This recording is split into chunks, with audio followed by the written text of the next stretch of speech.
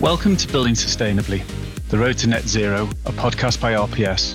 Achieving net zero requires a transformational shift in the way we plan, design and build. But as the 2050 target edges closer, significant challenges lie ahead. In this podcast series, we aim to tackle the key issues head on. We'll explore real-life case studies and provide actionable advice on how to define, design and manage net zero projects and programmes. In this series, we focus on decarbonisation challenge facing owners and operators of large property estates, a challenge compounded by ageing infrastructure, limited funding and competing pressures. Here to make the complex easy, I'm your host, Chris Lavery.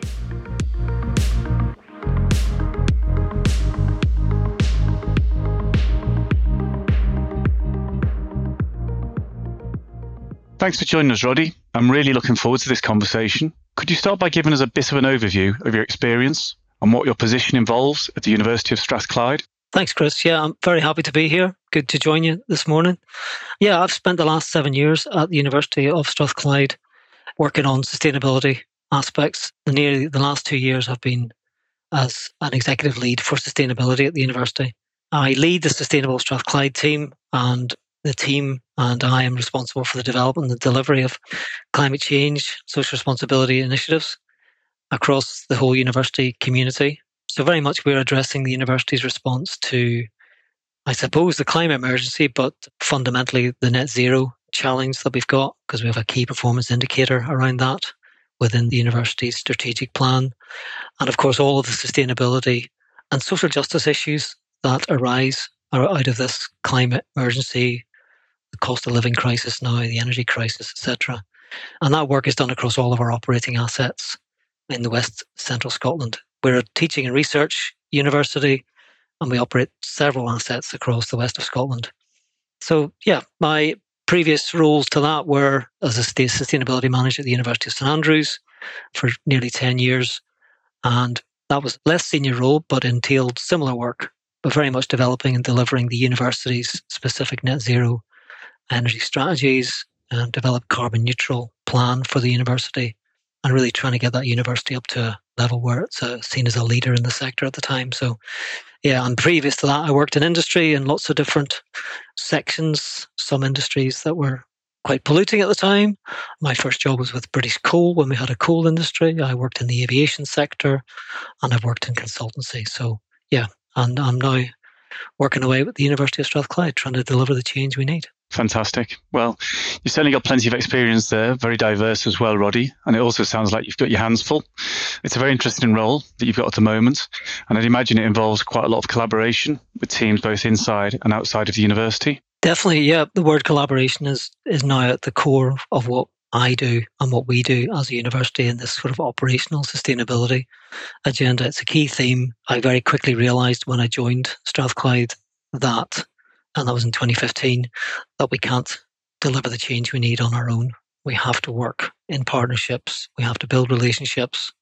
We have to have a plan. We have to put together some sort of vision that enables us to coalesce around and work with like-minded organisations who are facing the same problems. Now, that was then. It's even more important now after the climate emergency and, of course, where we are societally with climate change. And in Scotland, we have a very strong focus on social justice. So our vision is really to create what we call climate neutral districts across our operating assets and work with others to achieve all of the outcomes that we're seeking to do.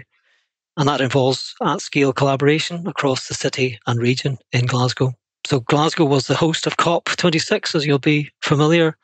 And in the run-up to COP, we developed the vision and created that kind of collaborative piece of work that informed the vision around several projects, one of which was the Climate Neutral Innovation District in the centre of Glasgow. And we lead this work because we have to decarbonise, we have to become more resilient to climate change in terms of our built environment.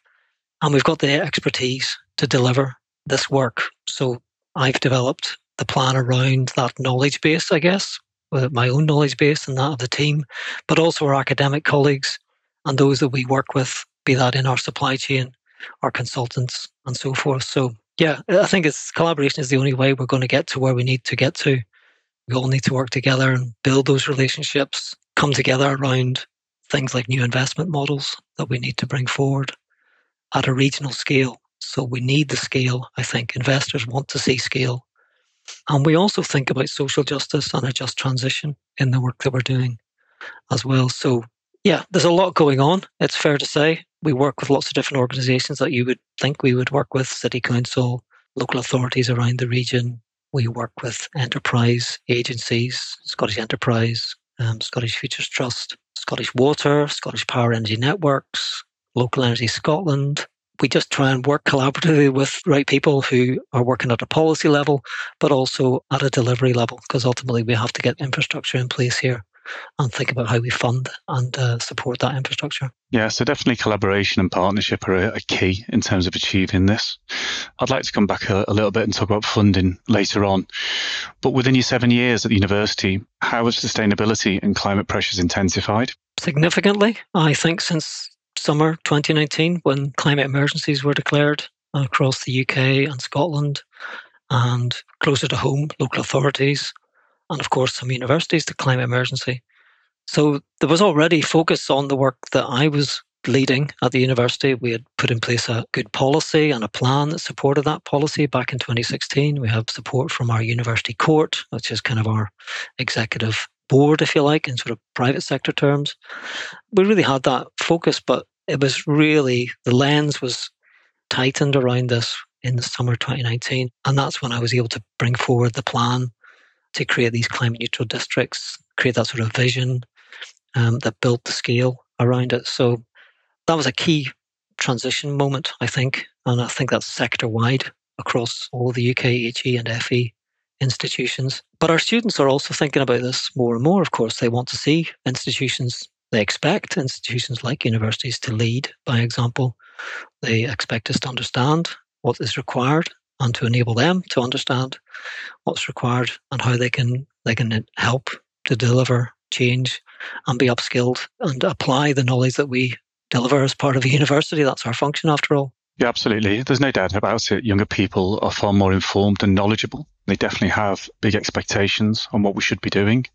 So how do you ensure you meet the students' expectations? I think a lot about student experience and the placemaking side of the campuses that we operate, but particularly the city centre campus where the most of our students come to and learn and work within. So that place-based approach is a big part of what we think about. So making sure that the streets are as best we can, because we're a city centre institution. We don't have a sort of a campus gated feel. It's a very much an open cityscape that we have to work very closely with our city council colleagues on the infrastructure, like the streets, the footways, footpaths, active travel solutions, and making the place not only safe and accessible, but also much greener than it perhaps is in and around the university. Thinking about access to our buildings, thinking about the comfort levels of our buildings, all with a climate dimension attached to it, but also thinking about how we demonstrate some of these technologies, some of the academic side of things in terms of curriculum and so forth. That's not necessarily my area, but I definitely, and the team works very strongly on thinking about how our operational work can be enlightened and enabled by our students who have lots of knowledge. So we try and work with students to deliver projects that they can get involved in. And we very much see that as a really important part of what we do to enable and facilitate our students to become more involved in real projects. While at the same time creating a great environment to learn in, which is also important. So how do you promote your sustainable initiatives with the students and take them on the journey? We work a lot with MSc students because MS students have a bit more of a rounded, they're obviously well qualified by that stage. They're able to offer real kind of insights and really good data handling, particularly. They understand how to manage data, how to report. So that's a really useful set of skills that they can take into the workplace, of course, but we think that's where we focus most of our attention. So we really try and think of operational issues that and how they can pivot more towards an MSc sort of student who can come in and analyse data, work with stakeholders to build a response to the question that we're working on. And that's where it worked really successfully. So we're working with several students at the moment on living walls, on green roofs. We're working with a student who's analysing surface water runoff as part of our climate adaptation response to our campus. We've previously worked with students on e-mobility for one of our assets out in the national park and thinking about how communities can be better connected. And we also work with undergrads. We do lectures for undergrads. We try and put our projects in front of undergrads who can do group work. We've worked with business consulting students most recently who are working on how our students perceive sustainability and sustainability activism. So these are management scientists who are able to bring a different dimension to this.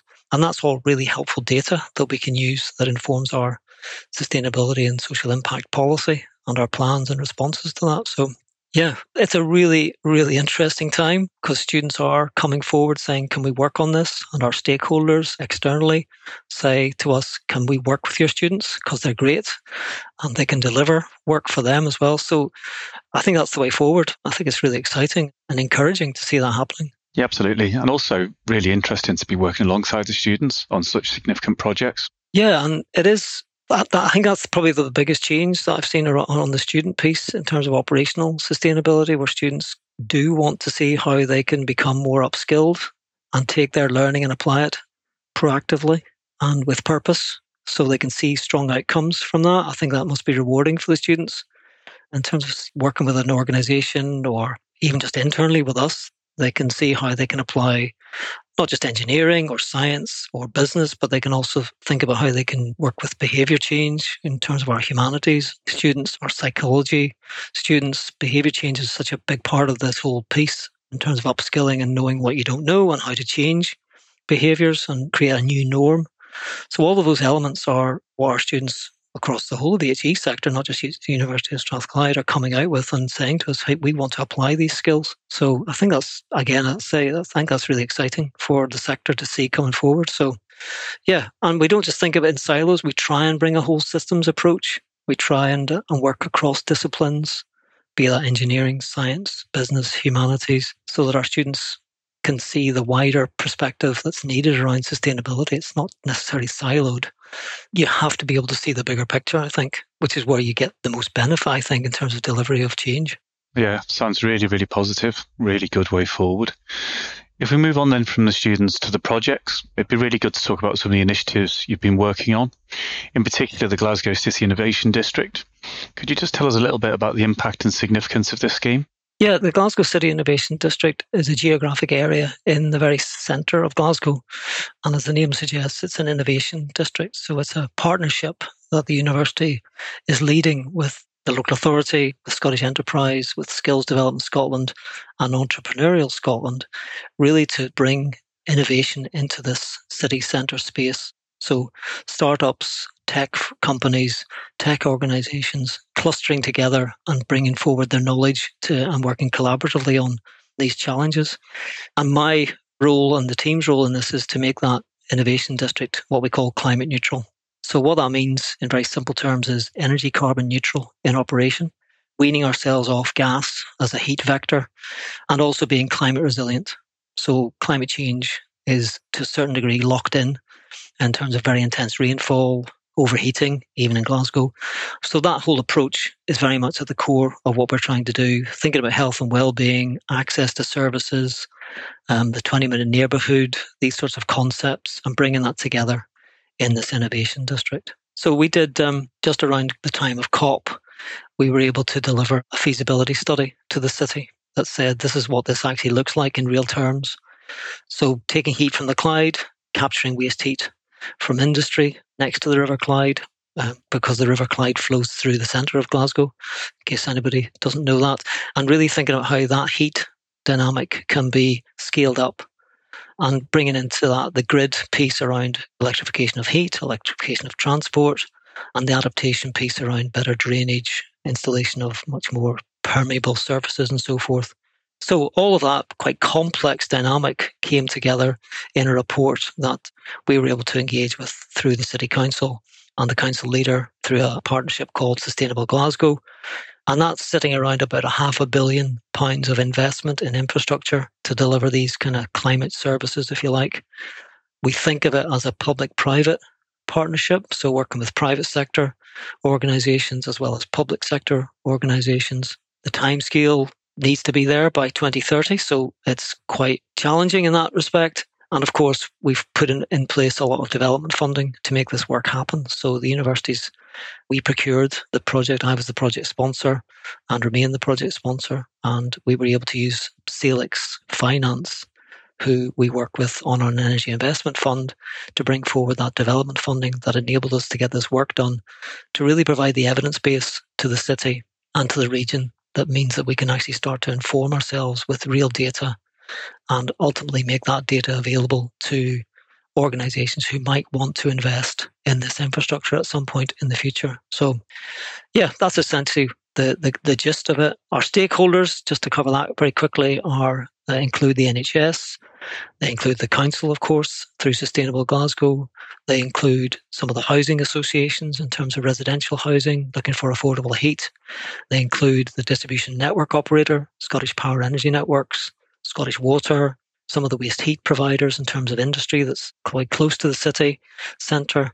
And really thinking about in terms of what the impact is, we think we can achieve 93% decarbonisation, working through different heat vectors, clean heat, clean power, other infrastructure services like digital, better drainage, much more attenuation of rainwater within this 170 hectare area, and really pivoting to get this work into existing plans that the city has got.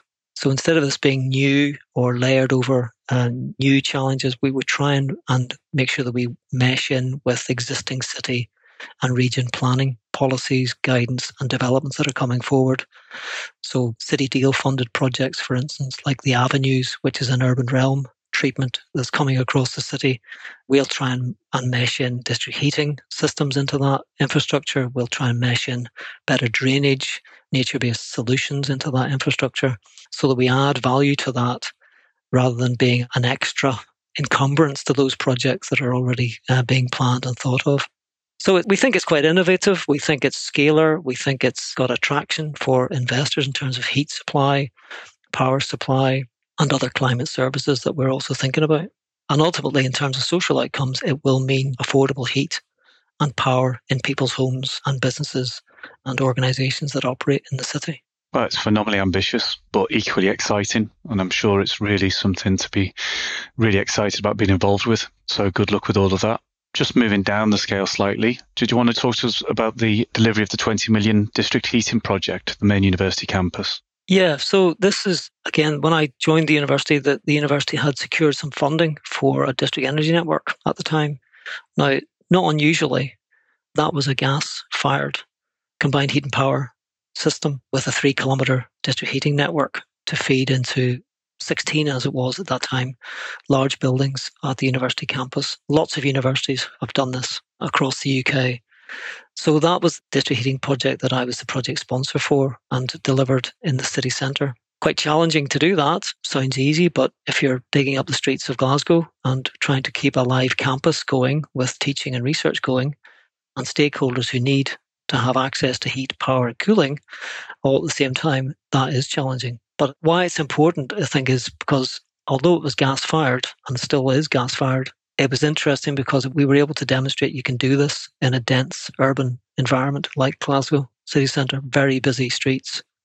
And the contracting team and the designers that we worked with were fantastic in enabling that kind of whole piece to come together and to be delivered successfully. So the legacy of that is that we've got a district heating network that is sized and scaled to be extended, but with a different heat vector attached to it. And that's where the heat from the Clyde and waste heat from industry starts to come into practice. So as we transition away from gas, we can utilise that network as part of a wider city scale district heating scheme. And that's really what we're working on in terms of that kind of investment piece. So we designed and developed that funding programme that sat around that. And we've taken that learning to apply it to other sites at the university. So, for instance, the National Manufacturing Institute for Scotland, which is near Glasgow Airport, is a brand new building that we constructed, a digital factory of the future. And we've used our learning around being able to think about how we take risk, but applying that into a low carbon solution. So we worked collaboratively with Renfrewshire Council, who were the developer of this development site. And we were the anchor tenant along with another organisation, the Medical Manufacturing Innovation Centre. And those two developments came forward and we said, to ourselves, well, those cannot use gas for the heat supply. We need to be thinking about using waste heat from industry or water source or other forms of energy. So we worked with the local authority, with the Scottish Government, and with Scottish Water and Scottish Water Horizons, who are the kind of the innovation side of Scottish Water, to develop a ambient heat loop that provides wastewater from the sewage works in a heat network into the buildings where we have heat pumps. And we were able to deploy solar PV on the roof of the digital factory to bring forward a fairly large, well, it's 800 kilowatts ultimately, with battery storage attached to it, solar PV array on the roof of the factory. So this is kind of now being constructed. It's our first energy carbon neutral building, we're calling it. Still connected to the mains power. And with our REGO certificates, we're able to make sure that that's low carbon, zero carbon power, but no gas connection. So learning about district heating, understanding what the potential is of these changes that we need to take some risk on. And the risk element was the fact that we signed up to a heat supply agreement that enabled that investment to flow. And I think that was a valuable learning piece for the university and for the stakeholders, Renfrewshire Council, who took their own risk here and really started to innovate in this space. And I think that's an exciting development that shows that we can do this. And there are other examples in the city, the Queen's Quay development that colleagues might be aware of at Clyde Bank, with Western Berkshire Council installing heat pumps in the Clyde, is an incredible award-winning development that shows we can do this if we work together and we have some vision, and also that we take some risk. And that's, I think, it's exciting because that shows we can do this. We just need to work harder to make it happen. No, that's great, Roddy. Thank you very much for that. It's amazing how many different facets come out when you talk about these initiatives. So I'd really like to talk about future direction. And I mentioned earlier on about funding. So investments and funding partnerships. How do you want to see those progress going forward? Well, as a university, I think we have to be leaders in this. I think that's the first thing. We've got expertise. In my area and working with colleagues, we know we can deliver infrastructure, so we know how that whole process works. And we have academic excellence that we can also bring in behind that. So I think the function of a university in a climate emergency has to be to act as a leader, to start to bring people together around this challenge. And funding is part of that. So we need to take the lead, innovate and bring forward solutions. And I think universities can be, in the cities and rural environments where universities operate, they can be seen as a neutral facilitator of change because there isn't the same commercial emphasis around our place in the community, so to speak. We're not a private sector organisation looking for a return on investment necessarily. Of course, we have to provide a surplus, but we are a bit more of a neutral leader in this space. And I think that's been helpful to the work that I've been doing at the University of Strathclyde. But we can't do it alone. We have to discuss with others how we bring the change that the policy is driving now, which is really helpful actually, and break down our projects, break down barriers, understand where the solutions lie. And of course, funding is part of that. So we spent significant amount with support from, as I say, Salix Finance on development funding. And the nice bit about Salix Finance is that there's a development pot that sits in front of these projects that helps you develop the projects and bring forward the pipeline of investment that then can be capitalized. And I wonder if that's a model that we need to think more about. So we bring forward that revenue part of this funding stream to develop the projects that then we seek to capitalize on those that we build out. So I hope there's a discussion happening at government level about how we bring forward these new economic models that we need, because we need that front-end investment to bring forward the ideas and flesh out the projects and de-risk them for whomever develops those projects, be that public sector, private sector, or collaborations of public and private. So yeah, I think that's the biggest challenge that I'm working on just now, because the solutions are there. It's just getting the funding and the projects in place to deploy the funding at speed where we can. Okay, Roddy, and you referenced public-private partnerships quite a lot. Do you want to elaborate a little bit more about this? Yeah, I think about wind energy. In Glasgow, there are a lot of wind farms around, particularly the southern parts of Glasgow and the wider district and region. And I think of our energy bill at the university, which has doubled over the past 2 years. It's now north of £11 million for the cost of energy, heat and power and cooling. It was 5.5 million a few years ago. So we're all suffering from this kind of energy crisis. And it may abate a little, but I think the writing is on the wall here that we need to think more collaboratively about how we generate heat and power. And I think that requires a different model around what that looks like. So I'm proposing that we have a much more public-private arrangement here where the public sector is able to invest alongside the private sector to develop energy-related revenue streams that actually help the public sector, whether that's the NHS, local authorities, universities, other organisations, and indeed the private sector, to start to leverage more balance in the system, let's say. And I think the power system is an interesting one because it doesn't necessarily allow that to happen very easily, where you're able to start to generate energy locally and use it locally. And I think that's what needs to happen.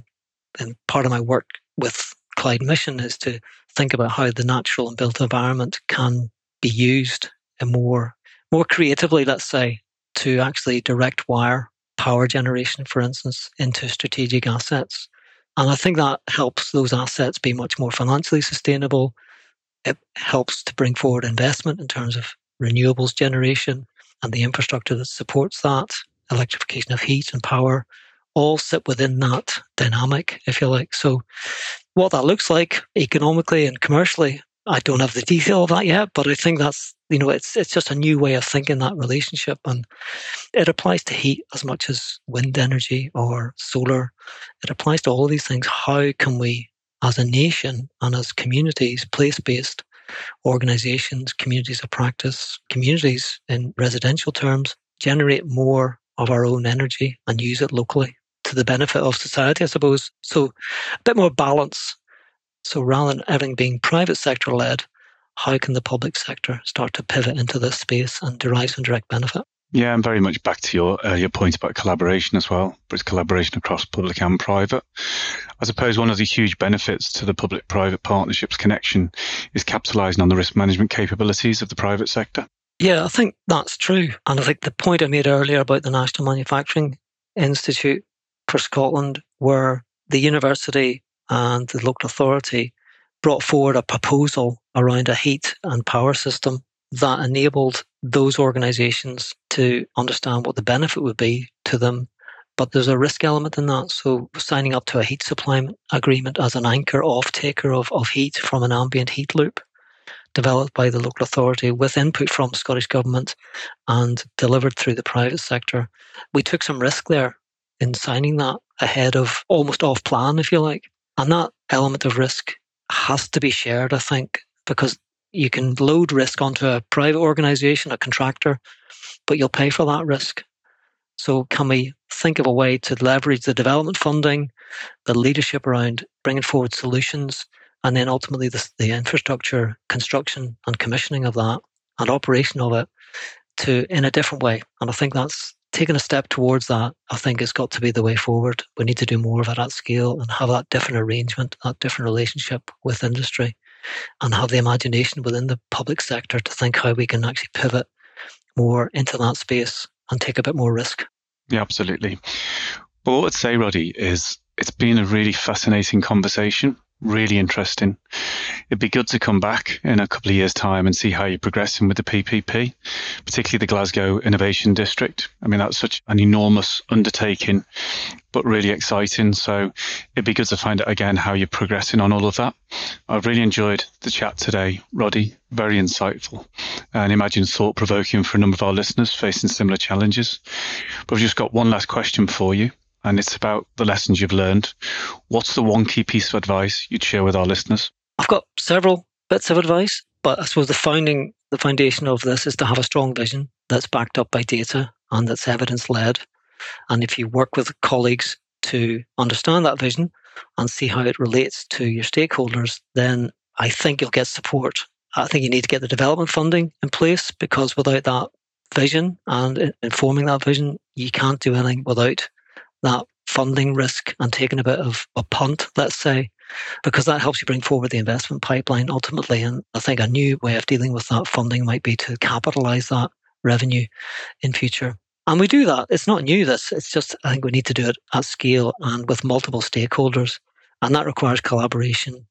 It requires a strong network with purpose, and the ability to oversee barriers, to lift your eyes and see the bigger picture and understand what the solutions are and how you can then deploy that into a marketplace and actually build the infrastructure we need. So yeah, that's probably more than one point in there, but it's a whole systems approach that's founded on data, strong collaboration, and ultimately getting infrastructure and pipes in the ground and so forth. So yeah, it's exciting times. I'm looking forward to keeping strongly involved. Fabulous. Well, thanks again, Roddy. Thanks for your time and your insight. And I wish you and your colleagues at the University of Strathclyde every success with the major initiatives that you've got on the go. Thank you. Well, thanks for having me on.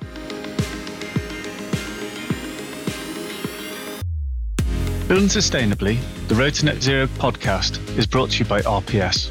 To find out more about RPS and how we can help your organisation achieve its net zero targets, visit rpsgroup.com.